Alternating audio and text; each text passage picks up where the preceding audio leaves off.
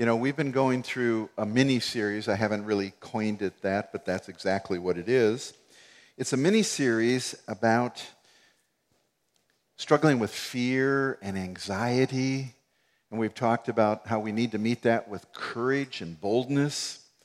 And, I hope you've enjoyed the things that we've been talking about. But I thought I'm going to bring it to a capstone today, kind of finish it off, tie it up in a nice little bow. And so if you turn with me to 2 Thessalonians, I'd like to read to you from 2 Thessalonians, the first chapter. But before that, really I think it boils down to two choices. It's kind of binary. We either yield to ourselves and give in to fear and struggle with anxieties and so forth and just be generally miserable. Because yielding to ourselves is really yielding to the flesh in Pauline language, right? The flesh, the sin that still remains within these mortal bodies. Or we yield to the Spirit. When we yield to the Spirit, we understand that the Spirit is in opposition to the flesh. It's the opposite of the flesh. It battles with the flesh. And it manifests itself in a completely different set of values that come into the life then. You have love and you have joy and you have peace, okay, rather than fear and anxiety. You have gentleness and goodness and kindness, faith and faithfulness, if you will, and self-control. Well, today I'd like to put this capstone on our little mini-series about living in this present, confusing, and often frightening time, because it is. I've told our elders, we just need to calm our people. We need to pray with them. We need to just calm people. Some of you are facing October 1st. You know what happens on October 1st, right? We have given out letters of religious exemption to those who have requested it, because they're facing being fired. Never a time like that. I've never experienced a time like this. Well, let me read to you from the text, 2 Thessalonians chapter 1. I'm starting verse 3. We'll skip the greeting. We ought always to give thanks to God for you, brethren, as is only fitting, because your faith is greatly enlarged, and the love of each one of you toward one another grows even greater. And therefore, we ourselves speak proudly of you among the churches of God for your perseverance and faith in the midst of all your persecutions and afflictions, which you endure. This is a plain indication of God's righteous judgment, so that you will be considered worthy of the kingdom of God, for which indeed you are suffering. For after all, it is only just for God to repay with affliction those who afflict you, and to give relief to you who are afflicted, and to us as well, when the Lord Jesus will be revealed from heaven with his mighty angels in flaming fire, dealing out retribution to those who do not know God and to those who do not obey the gospel of our Lord Jesus. Therefore, these will pay the penalty of eternal destruction, away from the presence of the Lord and from the glory of his power, when he comes to be glorified in his saints on that day, and to be marveled at among all who have believed. For our testimony to you was believed. To this end also we pray for you always, that our God will count you worthy of your calling and fulfill every desire for goodness and the work of faith with power, so that the name of our Lord Jesus will be glorified in you, and you in him, according to the grace of our God and the Lord Jesus Christ. Let's pray. Father, take these words written by the Apostle Paul so long ago to the church at Thessalonica. It was a new church. It was a young church, and yet it was filled with so many of the Christian virtues. And they were active in their service of you, even in the midst of persecution, suffering, and affliction. They faced false teachers coming and telling them that the day of the Lord had already come, and their loved ones were left behind. Father, they were suffering. And Paul writes into that context to encourage them. May your words be encouraging to us today, we pray, in Jesus' name.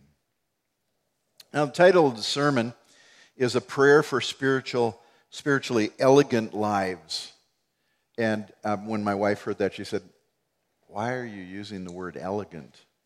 Well, I love the word elegant. I love the word elegant.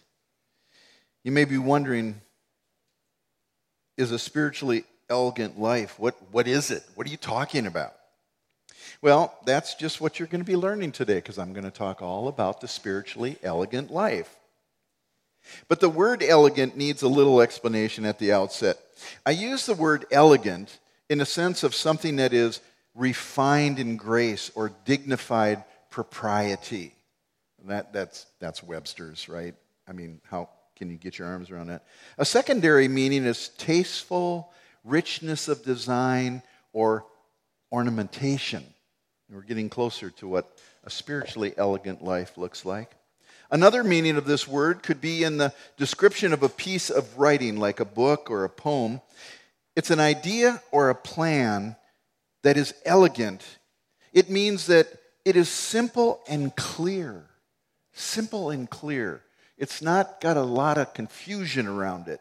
And the document impressed me with its elegant simplicity. I love words. I've been reading a book about the writing of the Oxford English Dictionary. What a book! The meaning of all things. It's just amazing. Paul closes off the first chapter of 2 Thessalonians chapter 1 with a prayer. And his prayer is an expectation that the Thessalonians would live spiritually elegant lives. That's what he was praying for in the last two verses 11 and 12. And this prayer came right after his most encouraging words about their love for one another, verse 3. They loved, each one loved one another. That means everybody's loving everybody. And their persecutions and afflictions, they were suffering, and yet that love was flowing. You see that in verse 4. And their worthiness of the kingdom of God, that's encouraging.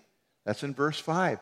That Paul was telling them, you are worthy of the kingdom of God. God has deemed you worthy to be a part of his kingdom. And he also talks about God's just judgment on those who afflicted them. Verses 6 through 9, he kind of gives a little parentheses there and talks about, don't worry. Yes, they're heaping all sorts of problem upon you. They're afflicting you. But God will pay them back with the affliction that they're afflicting you. You don't have to take it on yourself. And summing it all up, he spoke of the wonderful truth that Jesus will be glorified in his saints on that day. Jesus will be glorified in his saints. That's an interesting concept.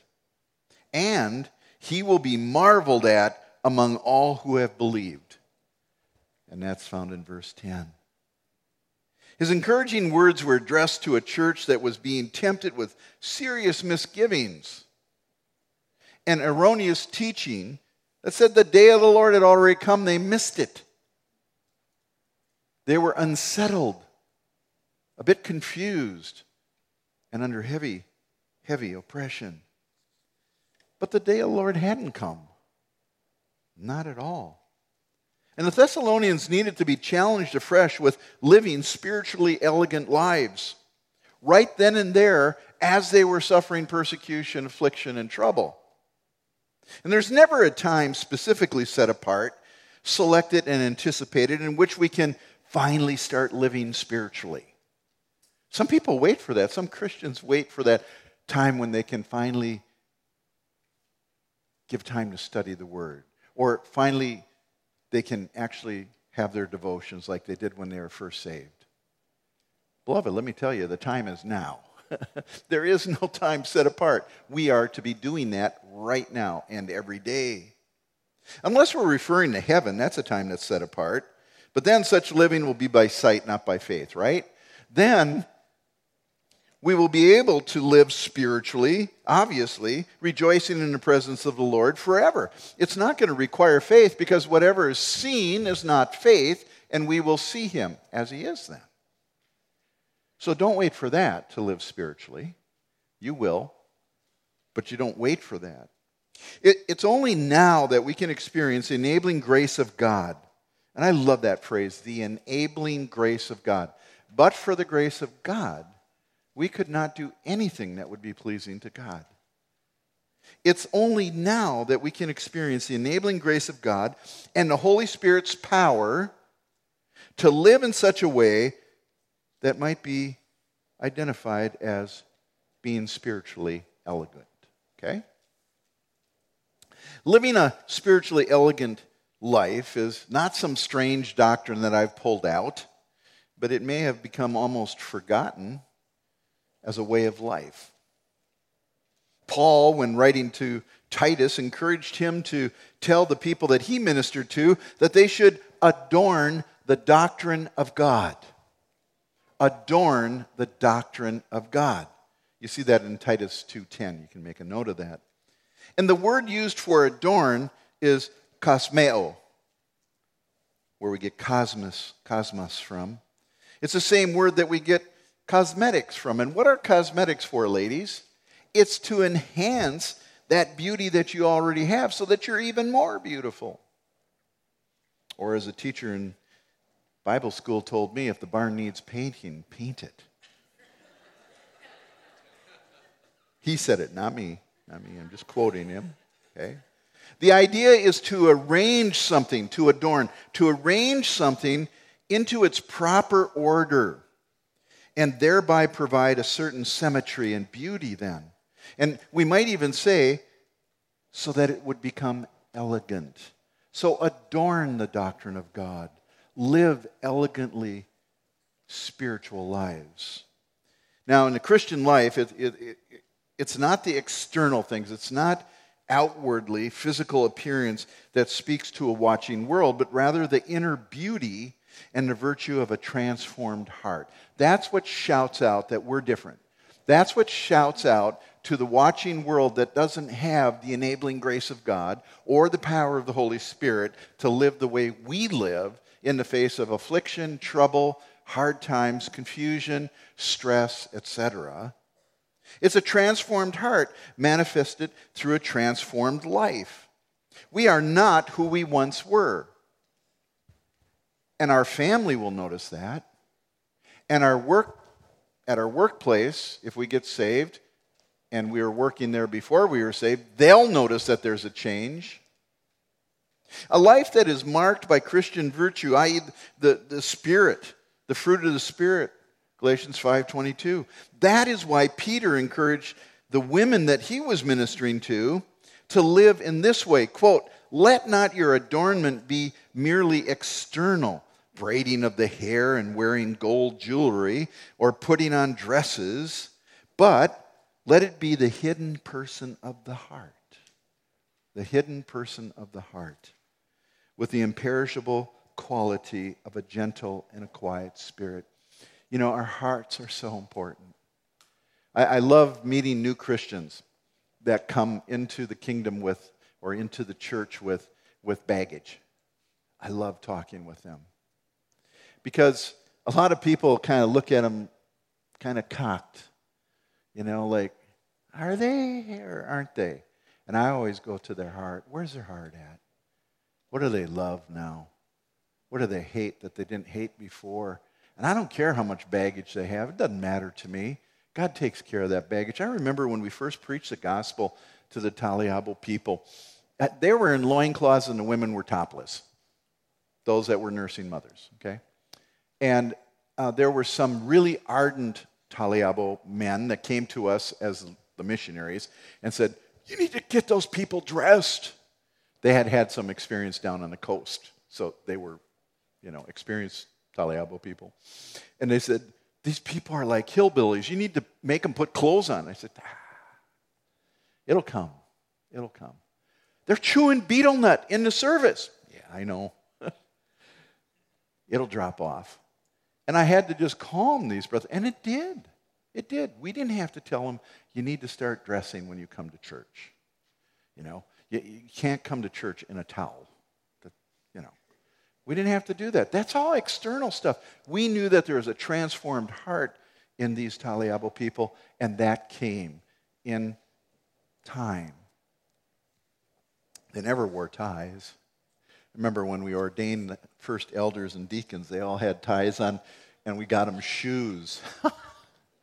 That was so funny. We had to get shoes like 2 or 3 sizes larger than the length of their foot because their feet were so spread out from being barefoot all their lives.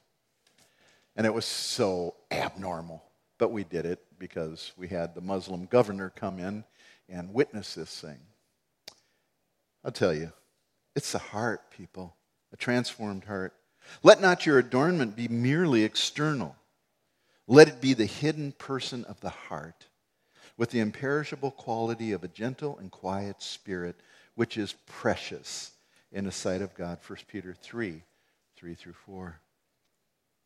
So in 2 Thessalonians 1:11 and 12 today, we have a prayer for the believers prayed for by their apostle or church planter, Paul.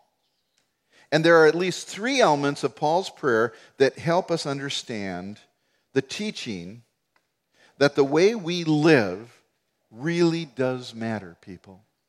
That's why I'm calling you to live spiritually elegant lives. In Paul's prayer, we're going to see the basis of his prayer. We'll see the intent of his prayer, what his object was for praying, and then we'll see the outcome of his prayer as we go to it. So let's look at the first portion of these 2 verses, the basis of Paul's prayer in verse 11. It says, "To this end also we pray for you always, that our God will count you worthy of your calling." To this end, in verse 5. Now there's a lot of play between these 2 verses that I'm going to be talking about, 11 and 12, and verse 5. Verse 5 reads, "This is a plain indication of God's righteous judgment, so that you will be considered worthy of the kingdom of God, for which indeed you are suffering." So there's a lot of play there. God's righteous judgment. In verses 6 through 10, like I said, it forms something like a parenthesis that explains how God would exact that judgment on those that were persecuting and causing affliction to the Thessalonians. And we can see it from 3 different perspectives, how God is going to exact that judgment. Now, the first perspective in verse 5 is a perspective from the persecuted, the Thessalonians. Their suffering was not wasted. And that's what Paul wanted them to understand. It wasn't wasted. You're not suffering needlessly, people. In fact, it actually provided a proof of their salvation. It's kind of like folks that struggle with a sin in their life and they start worrying, I must not be saved. I just keep on committing this sin. I hate it. I just hate it. Beloved, that's an affirmation that you're saved. If you weren't saved, you wouldn't care. You just indulge in the sin. The actual battle that you're doing with that sin that you hate is an indication that you've got a regenerate spirit that is opposing that sin that you're caught up in. It will pass. If you keep fighting against it, it will pass. You'll get victory. So it was a proof of their salvation, while at the same time, it was a proof of their opponent's destruction. Being a plain indication means that their persecution and afflictions brought with them something they should not, could not, better not miss.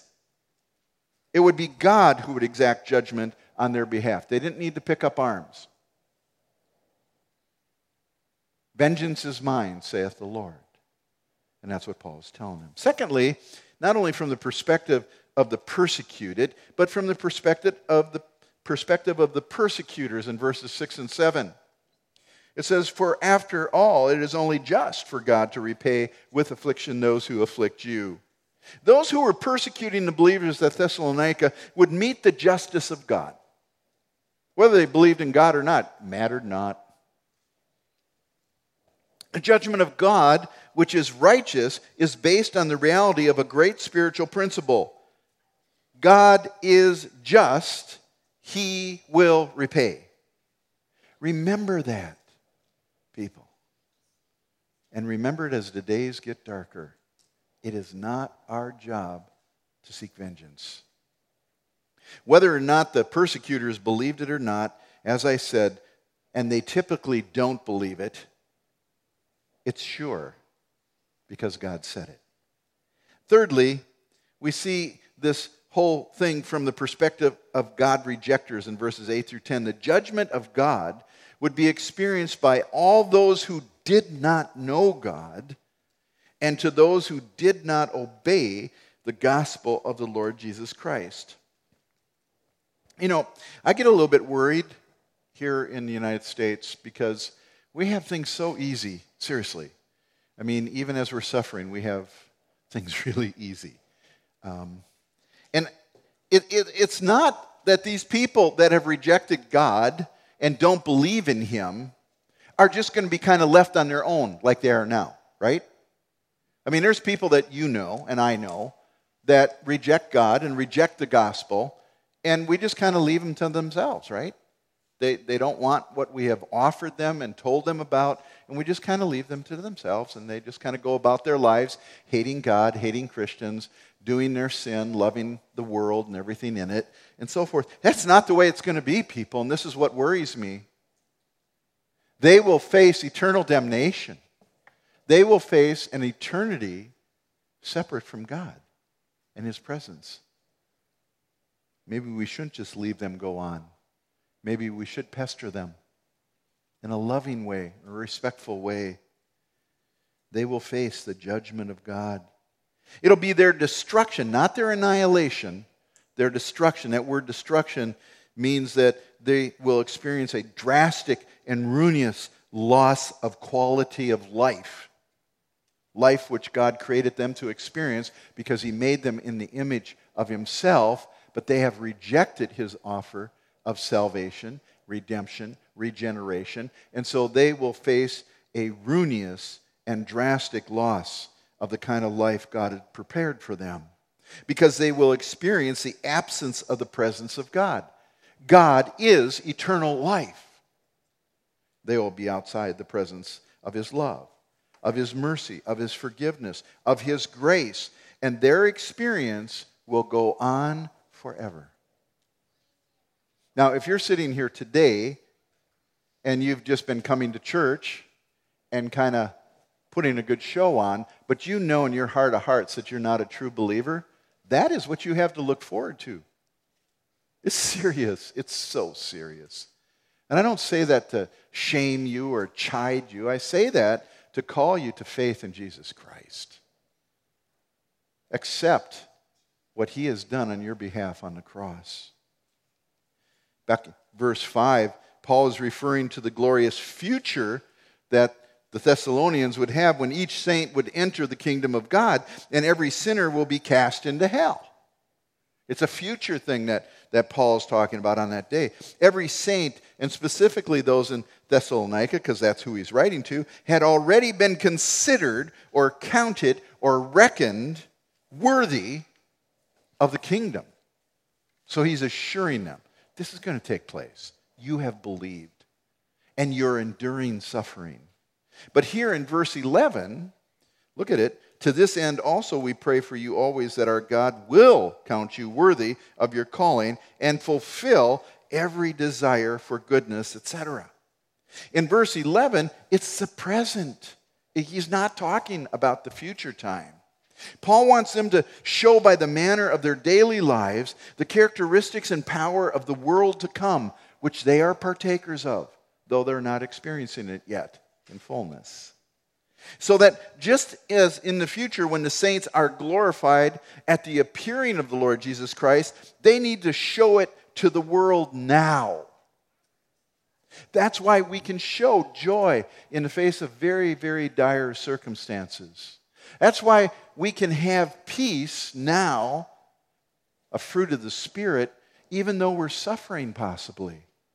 And that is what speaks out to a watching world that doesn't have that peace or doesn't have that joy, people. And so we see, in very real sense, the basis of Paul's prayer is all wrapped up in God's calling of the believers, and they're secure as to their part in the kingdom of God. That is the basis of Paul's prayer. Secondly, the intent of his prayer now. He goes into the intent as we see the second part of verse 11, that our God may count you worthy of calling and fulfill every desire for goodness and the work of faith and power. I want to break that down. Do you ever find when you're reading the scripture, it just you kind of go, what on earth does that mean? I mean, the wording there, and fulfill every desire for goodness. What on earth does that mean in layman's terms? In terms that we can understand, right? And then he goes on, and the work of faith with power. What are you saying, Paul? What are you trying to get across to the Thessalonians? Well, here's where it gets really good, and here's where that spiritual elegance of life comes in. Okay? That little word, that. You see it? He says, to this end also we pray for you always, that.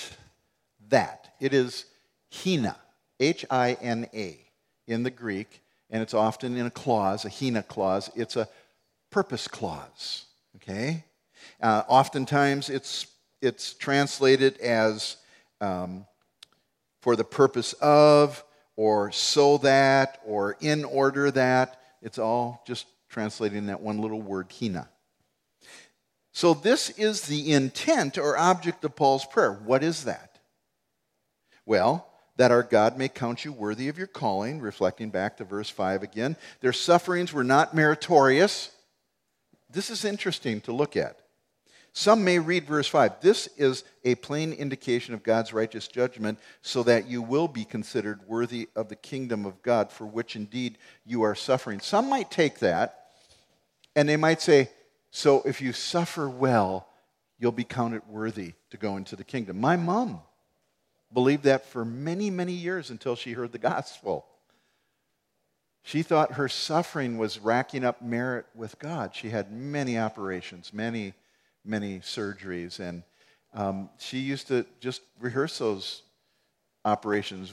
We knew what was happening in life according to what operation she was having. Now, she did have 6 sons, so give her a break, right? But she got saved, and I joyed to speak at her funeral in another denomination. The priest allowed me to stand up and give a eulogy. And I said, you know, Eva, for many, many years, she always talked about her suffering for Jesus. I suffered for Jesus. I had this illness. I was in a tuberculosis asylum, and, And I said, until she heard the gospel, and I gave the gospel real plainly, I said, then her suffering changed. And she said, he suffered on my behalf. He was suffering for me on that cross. Well, when it came time for my father's funeral, the priest wouldn't let me give a eulogy. He just said, no way. So I got to do it at the wake, not the church. It's not that you suffer that gains merit. That's not what this is about at all. In fact, what's really interesting, it was because their sufferings were the outcome of having already been counted worthy, and that's why they were suffering, because they were saved. You see how that is? They were suffering affliction and persecution because they were believers. And they were saved by faith, not by any effort on their own. So here in part B of verse 11, the same holds true. But instead of future reward being in focus in verse 11, Paul is referring to their daily testimony.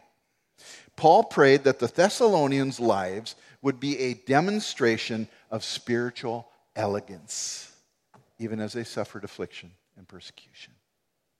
And as I said, Webster's dictionary defines elegance as grace and refinement in appearance, in movement, in manners. Everything that believers did in their everyday lives was to be worthy of their calling. It was to shout out, I am a believer in Jesus Christ. Now, some of us are being forced to say that by a mandate. Isn't God funny? In the Jerusalem church, he had to bring persecution to get them to do what he told them to do, which was go into all the world and preach the gospel. He brought persecution, which scattered the saints all over. Here today, we have a mandate coming down from the government that is making many Christians get letters of exemption for religious purposes, which is basically saying they're putting a great big C on their chest. I am one of them. I am a Christian. And you may not have done that prior, right? I mean, you've been a Christian, you've been kind, you've helped people, you might have even prayed for one or two, but now all bets are off. You're out. You're out. That's good. It's good. So, let me say this, that we, as believers, even as the Thessalonians, need to live our lives in such a way that they're worthy of our calling, worthy of their calling. It is the same for us in every thought, in every attitude, in every action. It is the will of God that we live in harmony with who he has called us to be. What does a spiritually elegant life look like? Well, the Bible describes it clearly as one that is marked by a supernatural joy, a joy that isn't linked to the circumstances. It's a life that exhibits peace, that passes understanding in times when, humanly speaking, there should be no peace of mind at all, of heart or soul. Spiritual elegance is a life that exercises love, and it's a love that's not self-serving or self-gratifying, but it's focused outward and toward others. It is a God-glorifying love. In short, it is a spirit-filled life, living lives worthy of our calling, are lives that are manifest by the fruit of the Spirit, and that is a spiritually elegant life. Now, he uses the word calling here again, and I think I need to help you to understand what that word calling means, because I think sometimes we could get it confused and say, I haven't heard anything. It's not that. That's not what he's talking about. And some would say, well, does that just mean called to salvation? Yeah, but it's more than that. That little word calling there is used like the term crown is when speaking of a king. Have you ever heard that? Maybe you've heard something like this. Hear ye, a message from the crown. It means the king, right? So it's kind of inclusive. Or you could say, that thought is higher than the heavens, where the heavens encompass everything, right? That's what it's meaning. This call is all-inclusive. The term includes everything from the first workings in the heart all the way through to its eternal state of bliss with God forever in your glorification. That is the definition of calling. And that's what Paul was assuring them of. You've got it. Now live like it. Where there is no more sin, no more temptation bothering our worship of God in that glorious state, Paul is calling believers to live like this now. Live in that reality. Why? Well, he goes on with more intent. That God may fulfill every desire for goodness. Now, what on earth does that mean? Well, the second part of the intent, Paul's prayer, is that believers would experience a sense of well-being that comes from delighting in goodness. You delight in goodness. Wait, listen, there was one time where I didn't delight in goodness. I delighted in evil, and so did you when you were unsaved. That delighting in goodness is motivated by God, but it's enjoyed by us. This is part of the regenerate spirit that we have. The goodness here literally means to possess a contented outlook or attitude toward all of life. It should remind us of Paul's words in Romans 15:14. Mark this down. Romans 15:14. And concerning you, my brethren, Paul wrote to the believers at Rome, I myself also am convinced that you yourselves are full of goodness. You're full of goodness, and you're filled with all knowledge, and you're able to admonish one another. We're able to come alongside each other and admonish one another, counsel one another, if you will. Possibly Galatians 5:22 could be used where goodness is a fruit of the Spirit. And we have the fullness of goodness in us. And then he goes on to give another intent, that God may fulfill the work of faith with power. The third and final aspect contains in the intention of Paul's prayer is that believers' faith would be active, growing, rather than static and stagnant. It is a faith that works. You say you believe. Show me your works. You don't get saved by works, but if you're saved, you will work. We have a saying here that we've coined at Beacon of Hope. We're saved to serve, right? Well, I've added something to that for just a little bit more kick, right? We're saved to serve, not sit. Okay? Not sit. Get up. Get going. That's what Paul's talking about. This is exactly what James spoke of when he declared faith without works is dead. The spiritually elegant life is a life that is actively engaged in ministry in accordance with the gifts that God has given each one of you at the time of your salvation. Do you know what your gift is, and are you functioning in that gift? If not, why not? Right? I mean, this is Christianity 101, people. I'm telling you, this is not like lofty ivory tower apologetics or something, or even theology. In 1 Corinthians chapter 12, verses 7 and verse 11, this is what we read. Listen to this very clearly. To each one is given the manifestation of the Spirit. That means you have been given a gift. To each one of you is given the manifestation of the Spirit for the common good. Your gifts are not for your personal edification. Your gifts are for the church, for the edification, the building up, the encouragement of the body of believers around you. But one and the same Spirit works all these things, all these gifts, distributing these gifts to each one individually, just as He wills. That's why I don't believe in sitting in a group with people and trying to learn how to speak in tongues by repeating after the group leader. Tongues was a gift of the Spirit. Frankly, I don't believe that they're functioning today in a normative fashion. Might God use them in a different country or something? Sure, God is God. He can do whatever He wants. But they don't operate in a normative fashion. And wherever they're practiced in mass in churches, and I've been all over the world in churches where they are, the churches are a mess. I'll just say that flat out. They're disorderly at best. So we've each been given a gift by the Spirit of God according to His will. I'm looking out at a bunch of gifts here. Let's use those gifts to encourage one another in the body.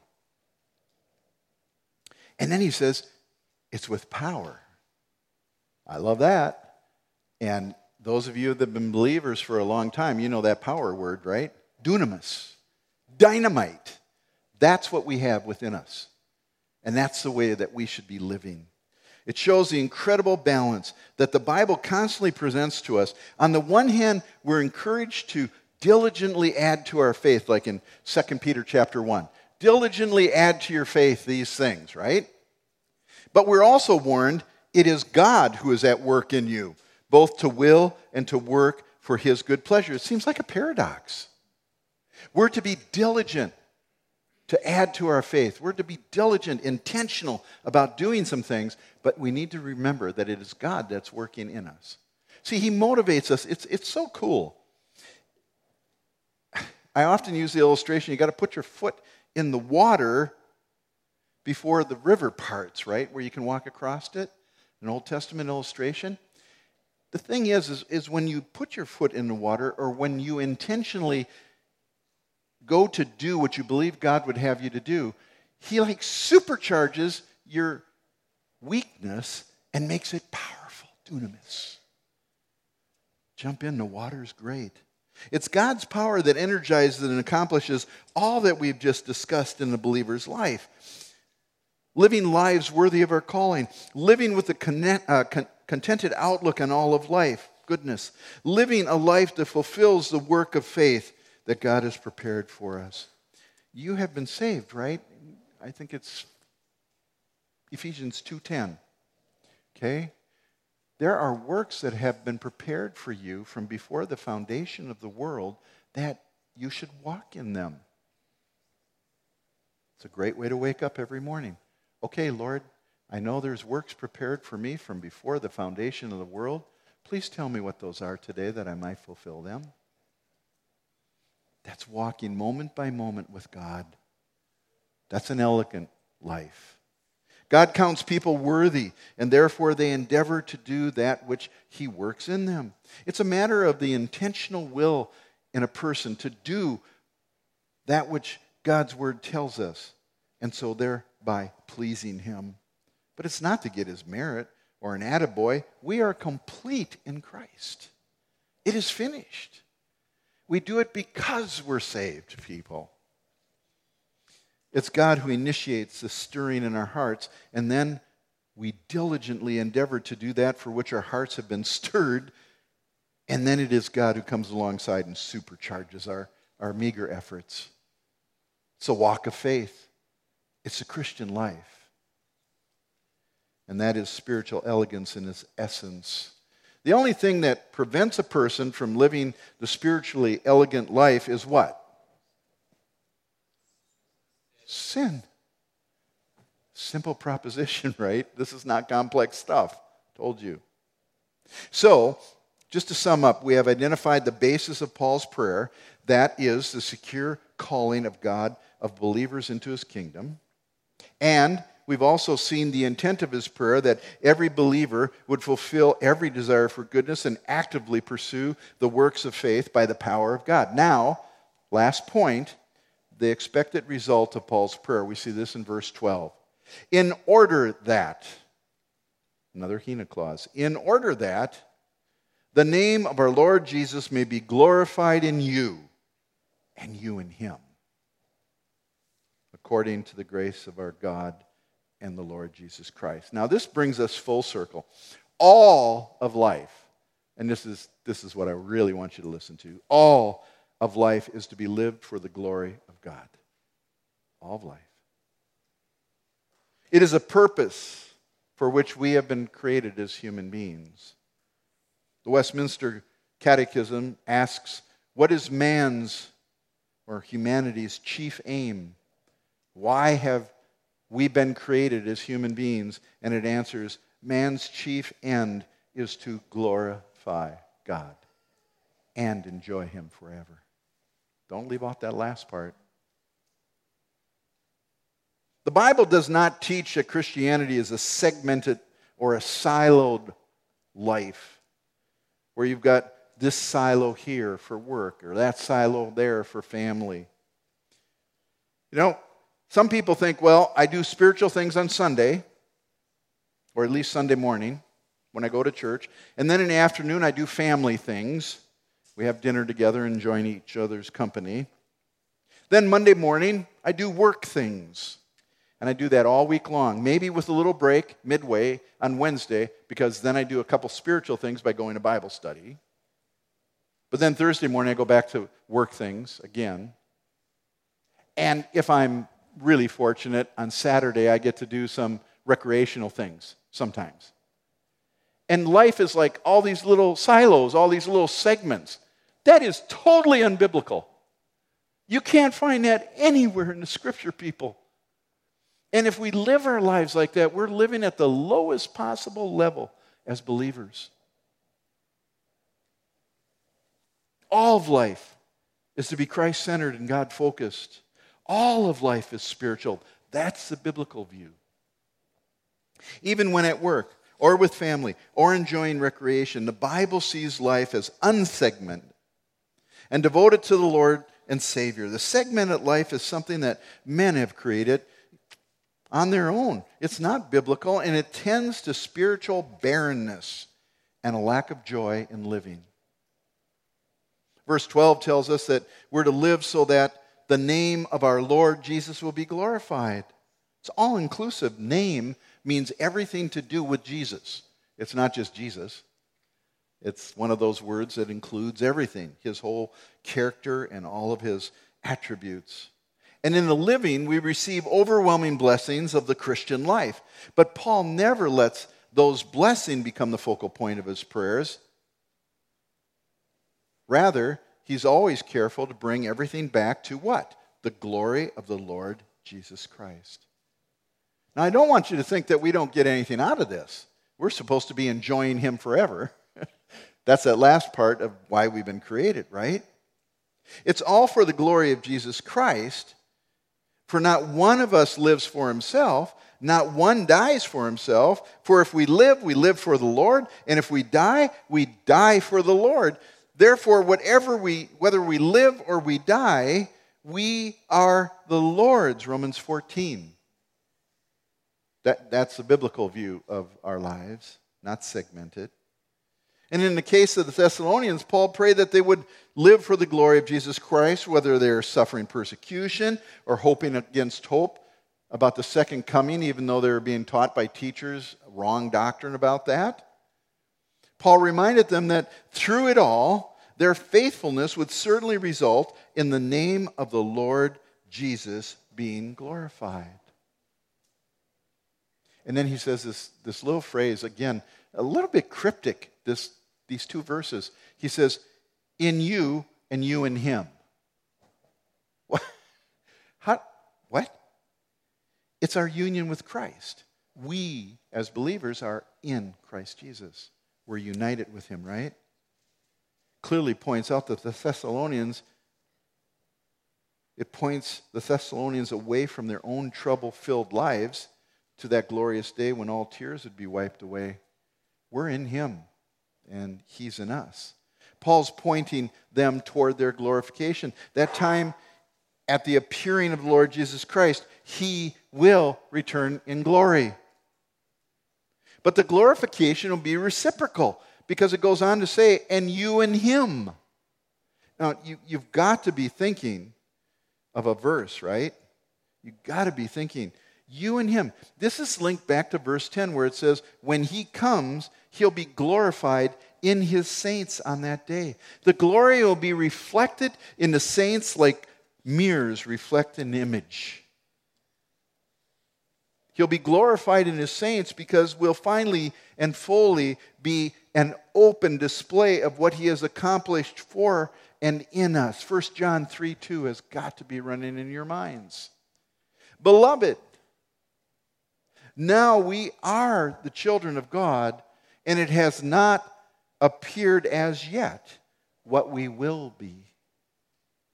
But we know, we're certain of it. We know that when he appears at the second coming or the rapture, we shall be like him because we shall see him just as he is, face to face. Glorious truth.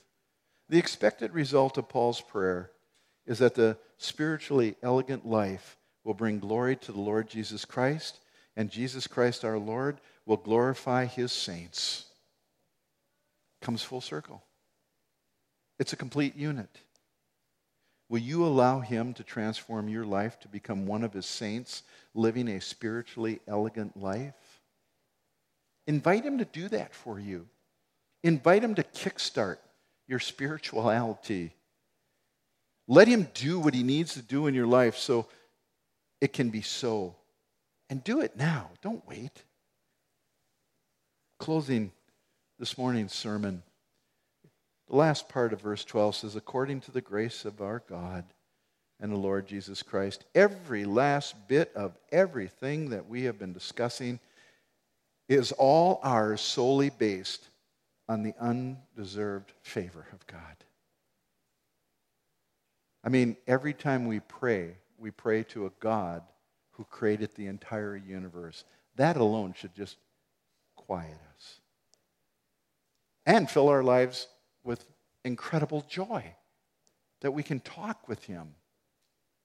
His gracious offer of salvation in the Lord Jesus Christ presents all these glorious riches to the likes of us, you and me, sinners all culminating in glorification. We are when he is. Okay?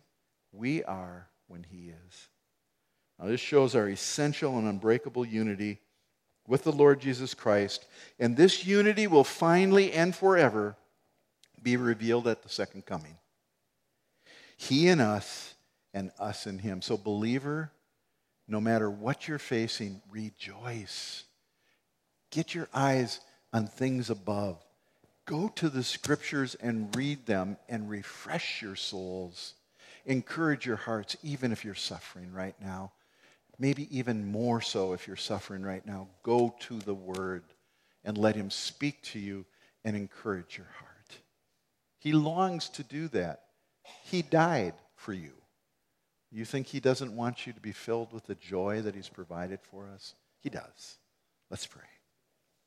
Our gracious Heavenly Father, oh Lord, we're so given to fear and to be troubled with many things. Father, help us as your children on this earth to turn to you in these troubles and this troublesome time. It is. Nobody denying that. But Lord, it's the way that we respond to them. Help us not to be like the world around us. Help us to stand out with those spiritually elegant lives, Lord, that they might ask for a reason of the hope that is in us, and we might be able to share with them clearly, it's Jesus. I trusted Christ X number of years ago, and since then my life has changed because they're longing for that, Lord. They're living under the wrath of God right now. It abides over them, Father. And if something doesn't happen where they trust you and trust your gospel, that wrath is going to fall on them. Help us to be good testimonies of what you've done in our lives. For your glory and for our enjoyment, we pray. Amen.